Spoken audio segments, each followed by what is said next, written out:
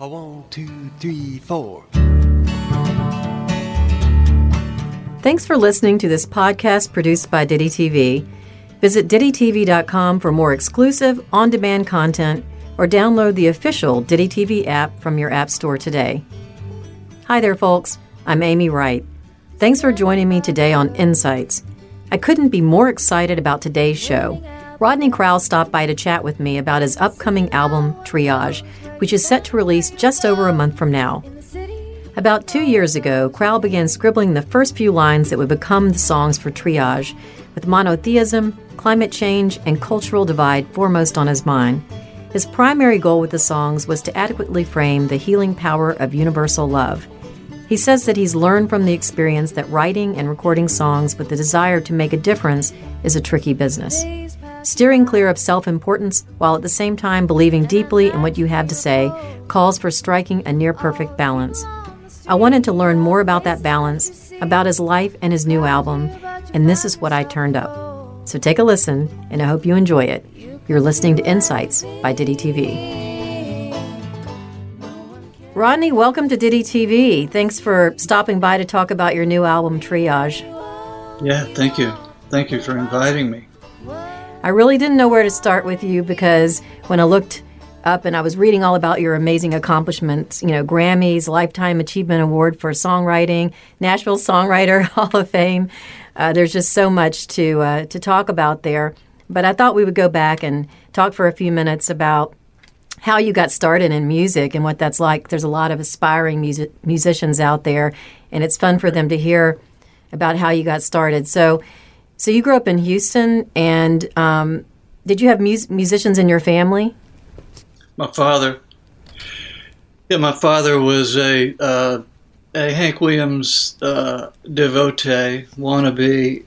He was a local country and western singing star on the east side of Houston, which is the working class side of Houston, where all of the places for hillbilly music to be played were. But my father was a bit of a savant. It's no wonder that I'm a songwriter. He didn't write songs, but he could hear a song once or twice and have it and memorize it and have it down. So I grew up in a house full of songs. What was your first instrument that you played? Drums. My father came home on a Tuesday with a real cheap set of pawn shop drums, got a kitchen chair and a couple of phone books, and I was 11, and showed me a little bit about how to play. And then on Friday night, I was playing in a honky tonk in my dad's band, holding down the rhythm. Not quite. It was, I was far from capable of pulling that off. But, I guess he had the thought that, well, if you're back there, I don't have to pay an extra $5 to a drummer. And he'd say, look, if you get lost, just look at my foot and try to match up what you're doing with my foot. And that's how we worked it until I more or less got a feel for it. But I never conquered that gig. Well, so when you were a kid, was it all about music, or were you playing sports and doing other things? Were there other hobbies? Yeah, when I was young and little leaguer, I was a baseball player, and a good one. But in a few years, all those kids that I could dominate throwing a baseball when I was 12 grew to be athletes as I was growing to be a musician, and my athletic prowess waned rather quickly once I hit high school. So when did you pick up guitar? Along about the time the Beatles came out, and I got one glimpse of how the girls reacted to guys with guitars, and I said, okay, I want that. So I got a guitar and learned how to play, and started learning songs. But all along I was listening very closely to Hank Williams records and all the songs my dad knew. So by the time, at age 13, when girls became so, something to aspire to hold your own with. Guitar helped, in the early 60s. Of course it helps. It helps still today, I think, if you can play a nice song and kind of woo a woman. Yes, it can be a shortcut. So were you playing in bands in high school then as well? I had a band, and actually I didn't exactly run away from home, but I left home to join a band at age 15, about in a small town about 30 miles from where I lived with my parents, and I slept on a couch and changed schools and played in a band, and we were a working outfit. All the spending money that I had, I made playing music. We played for teenage dances and VFW Hall and things like that. Were you writing any music when you were in high school? I wrote a song. When it came time to graduate from high school, there was they picked a class song, and I knew that was going to happen. So I went home the night before and wrote this really, really inane bit of gibberish, and took a guitar to school the next day and played it, and it got voted class song, from my graduating class. Ugh. Do you still remember the song? Do you still remember it? Oh, no. Thank heavens. But I finally went back to a reunion 25 years later. And some of the kids, they were grown people by then, they said, well, you're going to play our class song? And I said, no. And luckily, the crowd split apart. I had some notoriety by then, and the crowd split apart, and the home ec teacher, long retired home ec teacher, Miss Henson, came in, and she said, good. That song was no good then, and it wouldn't be any good now. And I said, I love you. Come here. I'm with you. She knew the truth back then. Oh, that's great. It was really a bad song. I'm glad I've forgotten it. I know it, but I'm glad I've forgotten it. Well, what was the first song that you wrote that you thought, hey, this is a pretty good song? Do you remember? Well, I wrote some songs that I thought were pretty good songs until I arrived in Nashville and got up close to some really well-written songs. So that doesn't count. But I had a situation happening where I was in a recording studio, and the great Townes Van Zandt he seduced my girlfriend unbeknownst to me while I was recording some songs with a friend. So out of frustration and anger and humiliation, I wrote this song called "You Can't Keep Me Here in Tennessee." And I had an afternoon gig at a steakhouse, and the rules were if you played an original song, you'd get fired. So I was frustrated and angry, and so I said, well, I'm going to play this new song I just wrote called "You Can't Keep Me Here in Tennessee," like I'm out of here. Well, lo and behold, my boss comes down, comes up to the stage and says, look, I told you, original song, you're going to be fired. You're fired. And there was a gentleman who had followed him and said, oh, well, good, because my boss wants to record that song tomorrow. And it was Jerry Reed. And Jerry Reed was his boss. And the very next day, I was down at RCA Studio A teaching the song to Chet Atkins and all those musicians. So I went from broken-hearted, pass the hat, nobody, to a professional songwriter in less than 24 hours.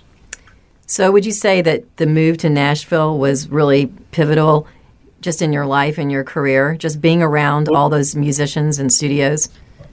Of course, yeah. Yeah, soon after I arrived, I fell in step with a group of songwriters and mainly became good friends with Guy Clark, who was a good bit older than me, and which is how I first met your Memphis boy, Keith Sykes. I met through Guy Clark. I met Keith. We've been, longtime friends, and I just started hanging out in songwriting circles where there was some pretty established and astonishing songwriters. So I learned. I guess I was a pretty quick study because I learned pretty fast and started, coming up with material that worked. Well, I noticed that you collaborated a lot throughout your career with artists, many, many, many artists that you've collaborated with. But what have those collaborations meant to you? Well, usually if it's a fruitful collaboration, it's education. It's experience. When I went to California and joined Emmylou Harris's hot band in the mid-'70s, and at that particular time, half of that band was splitting their time with Elvis Presley and then coming to play with Emmylou and I. And so there's these veterans, who are, reading charts, with Elvis Presley night after night, and to be around them, I started to learn about how to arrange songs, and especially to arrange them quickly enough to keep a recording session going on. So that kind of collaboration was just money in the bank, really, because once you've kind of got a hang for it, you can pull it out whenever you need it. Did you feel like you were learning but also becoming a songwriter yourself? I mean, when was that moment when you said, I'm a performer, I'm a songwriter, this is, I'm there? Well, I felt like a songwriter the day after I got fired from my afternoon gig, sitting with Chet Atkins, and teaching him a song that I'd written. I felt like a songwriter. But I would say it's, and when Emmylou Harris started recording my songs, a lot of people followed her. She drew attention to my songwriting in a big way.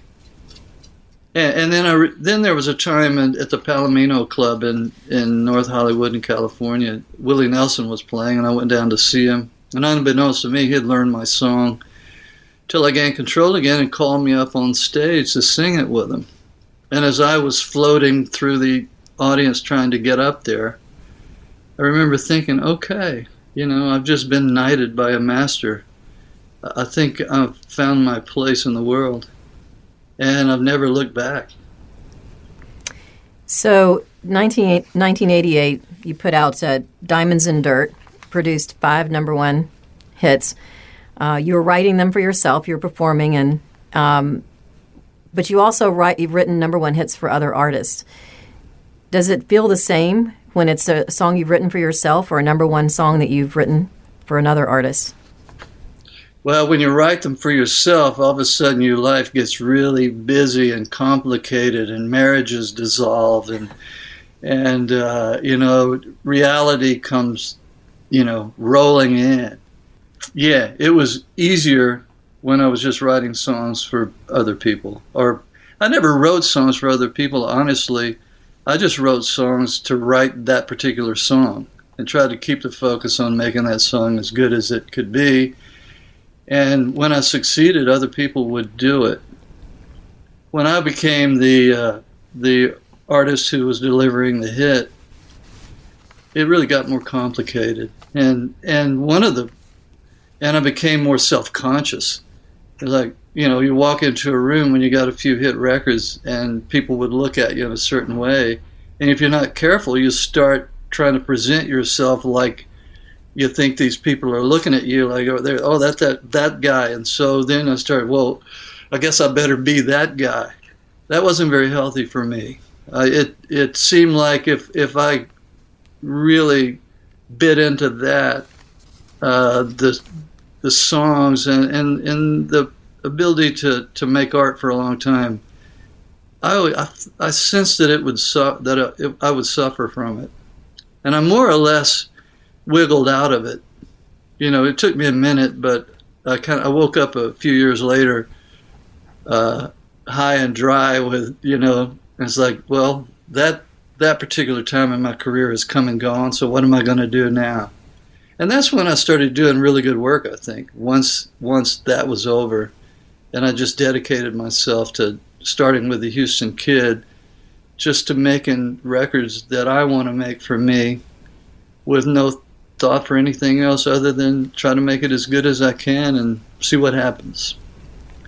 So in general, with a career in music, and for you, where was that balance between one's personal life and professional life? Because, music can be all-consuming, and how did you find that balance? I don't know that I have. Really.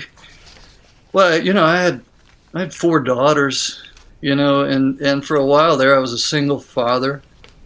And in the 90s, I took 5 years away from the hustle and bustle and took my kids to school, and their mother had moved to New York, and we were sharing custody, and so life.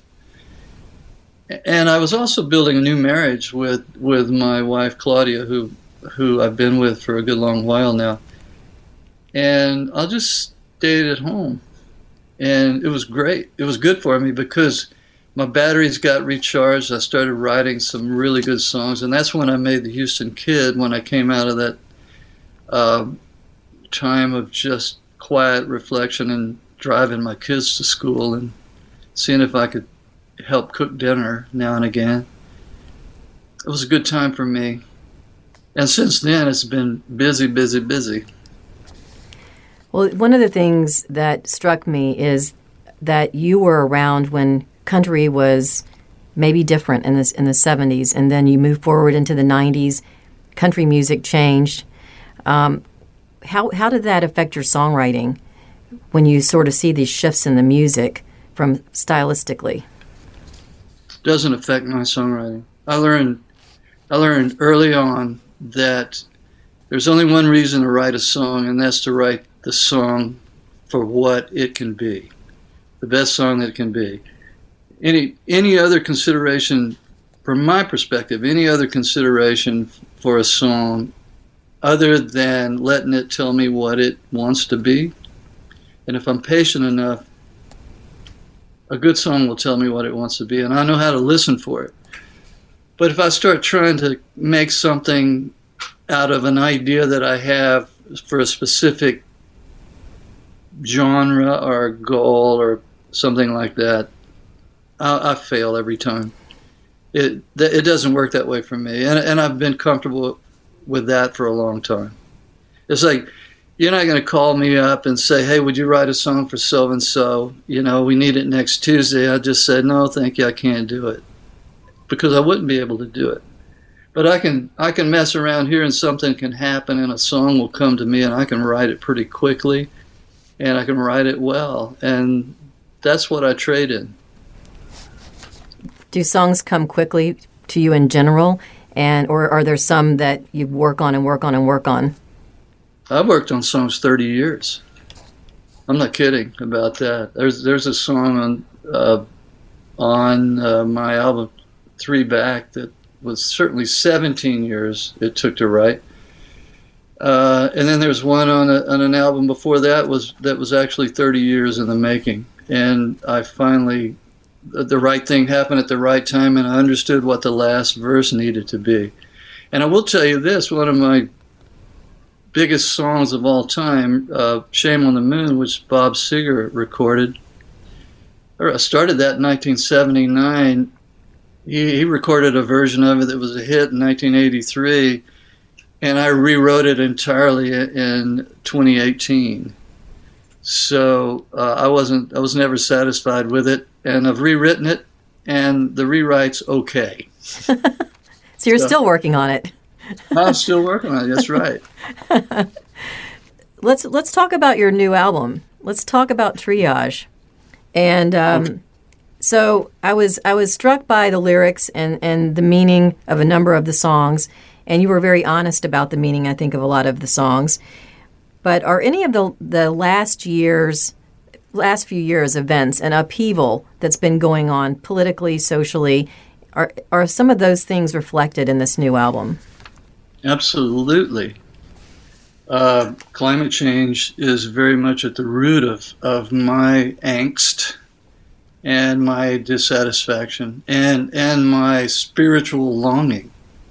It's I think mankind has treated this beautiful planet that's made itself available to us in all kind of ways to sustain life. We treat it like an old pair of shoes, and that breaks my heart. And somewhere in the writing of all these songs, there's that sorrow. And I'm trying, and I was working to give expression to that sorrow in a very grounded way, and not any kind of wistful, we've done ourselves wrong way, but in a way where I could own my own contributions to it in my own way, because, you know, I drive a car around, the big oil companies, that told the big lie a long time ago, they were in it to make money, and I've been giving them mine, so I'm in cahoots with them. So I have to change myself first. And in recent years, I've been changing. And Triage, I think, reflects the changes that have gone on inside of me. And as I've gotten older, as a younger man, I wanted to take what was out there in the world and bring it in here and then give it back to you. And as I've gotten older, I just want to identify what's in here and offer it to the world. Whatever little piece of the world that I attract to what I do. I'm not deluded into thinking that hordes are going to come riding in to see what I have to say. But a few people do, and they're loyal. And so those loyal people deserve the very best of what I can give. And that was the central theme in making Triage. Well, it seems like the last year we've sort of proven that when forced to, people can take a step back and really do amazing things for the planet when they're driving less and staying at home more or riding their bikes or whatever else they're doing that help the planet. What would you suggest to people that they could do themselves to make a small part in that climate change?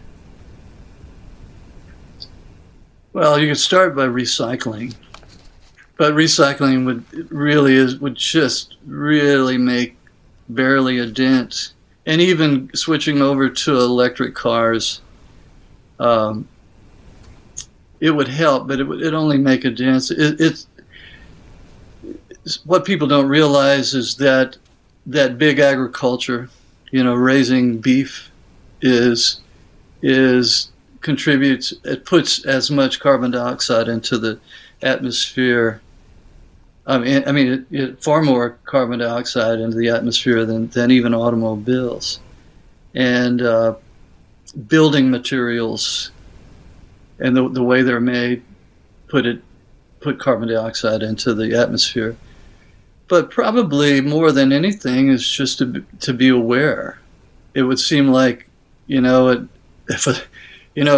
immunity. We've all heard about herd immunity. What if we had a herd mentality where we all said, hey, look, these plants growing outside my window here that I can look out, they're green. They're helping us breathe, and this earth will grow food for us until forever. It could be kind of hippy dippy, but it's a long-standing truth that this planet has been sustaining. It tried for a long time to sustain, dinosaurs. Gave it a good go, years and years and years. Seems like the creator said, well, this experiment's not working. We'll wipe this out and start over and see what I can do with humans.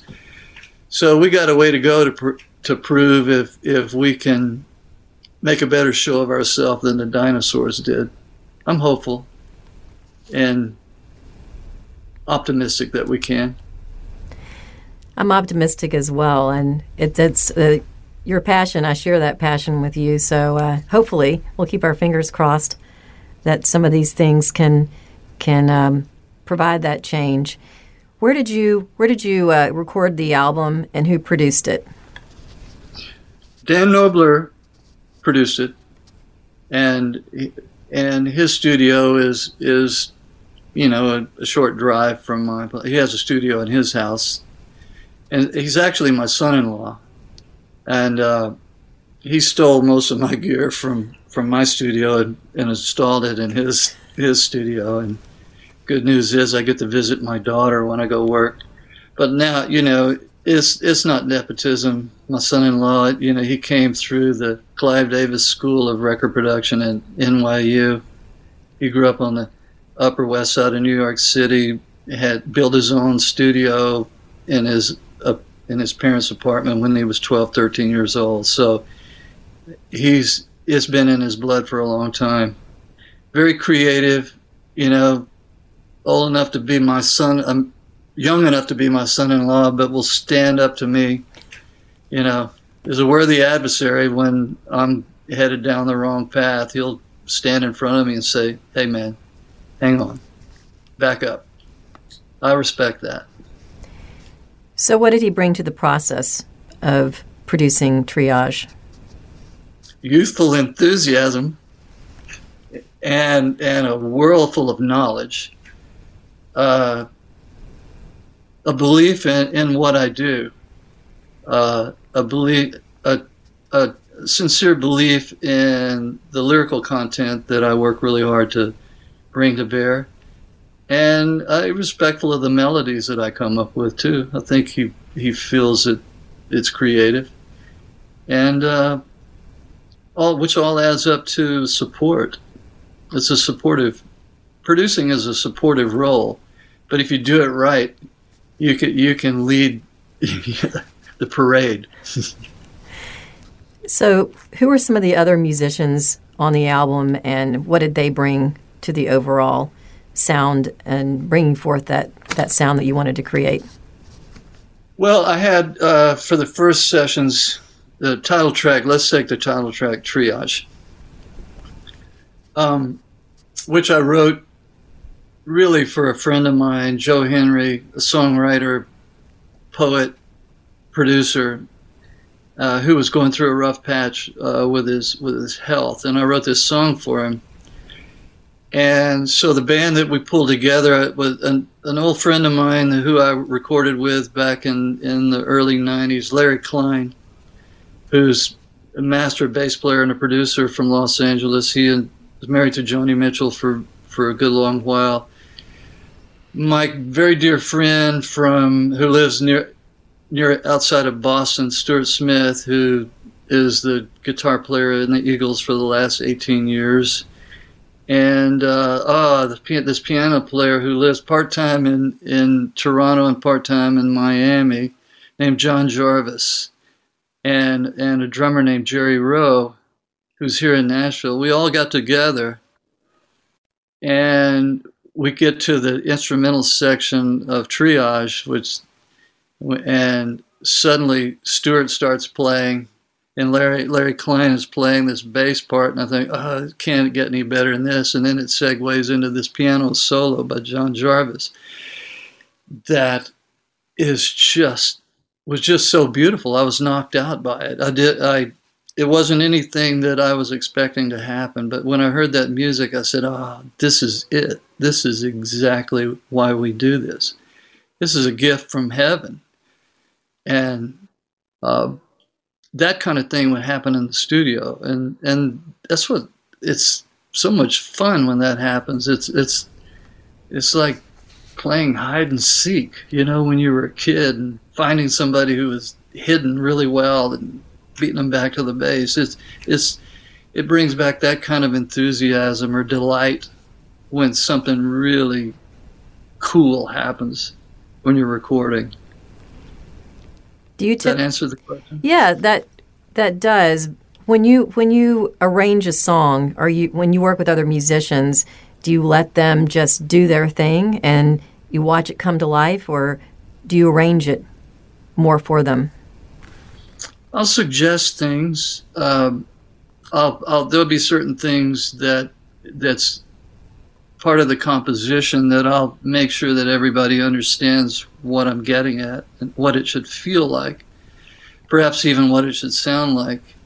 And then we go from there. And they can, I mean, once if I have an idea that I think really works, and if someone is in collaboration is kind enough to help me get there to where I go, see that, okay, there's that. All right, let's give it another go and see what else can happen. See if that's the jumping off place where we get to something else. And I'm always open to that. But most of the musicians I work with, all of the musicians I work with, are willing to help me track down all of the musical ideas that I have first. And then we can move on from there. So let's talk about the meaning of a few of the songs on the album. You can sort of take us through a few here. Don't Leave Me Now. What is the meaning of Don't Leave Me Now? That's a prayer. That's a prayer. Yeah, I told a lie. You know, lo and behold, and you know, as an adult male who thought I'd outgrown all of that, I actually told a lie. And I knew I was going to get busted for it, or I thought I was going to get busted for it, but I didn't. And in the time when I was waiting to really be called out on this, and I wasn't cheating on my wife. It wasn't that kind of thing, but it was something that would be, I stepped out of bounds, and I never got called out on it. But in that fearful place, while I was waiting to be called out on it, I wrote "Don't Leave Me Now," which was basically a prayer to myself, which is, look, whatever is really good in there about me, you got to come back now. I got to reclaim, you know, that true north, you know, in my soul, because I stooped low enough to tell a freaking lie. Got a song out of it, and I've lived through it, and I've forgiven myself, and never had to be confronted. I think a lot of people can relate to that. There's that moment when you do something that you know was wrong, and you just did it, and like you said, you're hoping you don't get caught, and it's very stressful. But yeah, I think a lot of people can relate to that. How about Something Has to Change? Something Has to Change is basically was born out of what we were talking about earlier, really at the center of when I first started working on that piece of music and what became that song. It started out, you know, from my fear and anger about the climate and what we are, how far we've taken it without really addressing it. And basically the line "Something Has to Change," that's what I'm saying. But I to me, topical songs, if you go and you start doing topical songs and you state it in such a way where you can, the time and the date is built into the song, well then your timelessness, you've just forfeited your timelessness. So I worked on that song in a way where I could say the things I had to say about economic inequality, not just from the ghetto, but also from the part of the side of town that I grew up. And there's economic imbalance in the form of kids, you know, wiping windshields in the freezing snow, you know, for change, and that kind of thing. And that's where the song came from. Something has to change. That's my feeling. What about hymn number 43? Yeah, well, John Leventhal is my husband-in-law. My second wife, I introduced the two of them, and they've had a glorious and beautiful marriage, and I love them both. And I called John up and I said, hey, you know, I'm working on this record, and you got any melodies that you want some words written to? I need something that wouldn't be one of my melodies. And he said, hey, he says, I've been working on hymns. I'm interested in hymns. I said, well, send me something. So he sent me a guitar demo of the melody and the chord changes, and it was all there musically. So I wrote the words to his composition, sent it back to, and I recorded it and sent it back to him, and then he put everything else on it, including Roseanne Cash and their son, Jake Leventhal, who's a really fine singer, really talented young man. So that's how that came to be. And it's called hymn number 43 because it started as a hymn. And from my perspective, I was trying to write, or not trying, I was writing from the point of view of I'm not really a Christian. I certainly, and I'm not really God-fearing, but I have a God that I relate to with passion and with faith. So I was trying to express that particular sensibility, which is, maybe someday it'll hit me and I'll have that epiphany that I've heard Christians have where they're saved forever. It hasn't happened yet. I'm not saying it will, and I'm not saying won't, but in song I was willing to entertain the idea that it might. Did you grow up in the church? Sure. Yeah, my mother. Yeah, my mother's from Paris, Tennessee. Grew up in Pentecostal. My mother was speaking tongues. She could rattle it off. She could speak in church like a really great drummer, like a Gene Krupa with words. And she could bring it. And I grew up in that. And, from a young age, I thought, well, they're really putting on a great show here, but I don't buy into all of this. And that's how I grew. I grew away from my mother's beliefs. Well, as a Southerner, I think most of us grow up to some degree in the church, and then there's a complicated relationship with the church after that. But the music's so good, though. The music is incredible. The music is incredible, yes. And a lot of us learn to sing in the church. Mm-hmm. Harmonies. I mean, me personally, I love to sing, but I learned my harmonies from having to sing the alto part at church because I had a low voice. They're like, you can't sing the top bit. You got to sing the bottom bit over there. And I will say that, I've always thought that my best songs, like Till I Gain Control Again, or, Please Remember Me, or my popular songs, in one way or another, they all strike me, the good ones all strike me as some sort of prayer in a way. And I think the song Triage is a prayer. Certainly Here Goes Nothing is a prayer. Don't Leave Me Now is a prayer. Something Has to Change is a prayer. One Little Bird is a prayer. What's that about? What is One Little Bird about? One Little Bird is about, on this hilltop where I live, and the forest that surrounds me in 2019, I couldn't find any birds. In the late summer, there were no birds around, and usually have birds. So I stomped around in the woods looking for birds. I couldn't find any, and so I was in a funk about, climate change, and the birds are gone.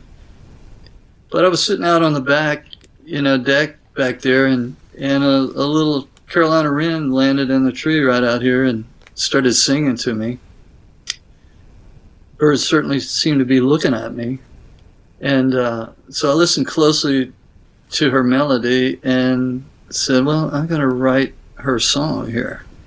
And that's what happened. I wrote a song, but, the whole time I was saying, I'm writing her song. She just showed me what she wanted me to sing about, all these birds being gone. And that's how I got the song. I was really struck by those lyrics because over the last year, like a lot of people, I was, holed up and not able to go anywhere really. And I was watching the same view out my window every single day. And it was the middle of the winter, and there are no leaves on the trees. And out of nowhere comes this redbird. And it was such a stark contrast to a blue sky, no leaves on a tree, and a redbird. And I thought, oh, we've got hope here. Yeah. The birds are here. Yeah, the birds, the bringer of good tidings. Bringer of good tidings. And listen, Triage is an amazing album. I hope everyone goes out and picks it up and listens to it and reads the lyrics, because the lyrics are really poignant. And like you said, a lot of them are like a prayer. And we wish you the best of the luck with the album, and hope you come see us in Memphis sometime. I do too. Thank you. It's been a pleasure talking to you, and stay healthy, and all the best to you. Thank you. We hope you enjoyed this conversation with Rodney Crowell. Be sure to check out his new full-length studio album, Triage. You can visit rodneycrowell.com to learn more.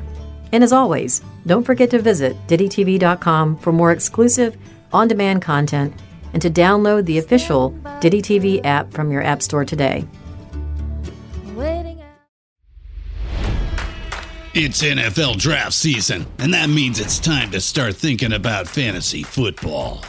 FantasyPoints.com features industry-leading experts and prognosticators using proprietary hand-charted data to help you score more fantasy points. FantasyPoints.com is the place to go for whatever kind of fantasy football you play. Whether you play fantasy football, daily fantasy sports, or do a little bit of everything, Fantasy Points has the meticulously researched content to guide you to victory.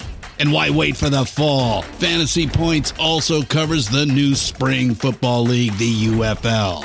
Join the guru, John Hansen, Scott Barrett, Joe Dolan, and other massive names in the fantasy football universe with an exclusive offer. Use code Pantheon for 15% off any Fantasy Points package, including the all-in package, with access to every article, tool, and data nugget that Fantasy Points has to offer.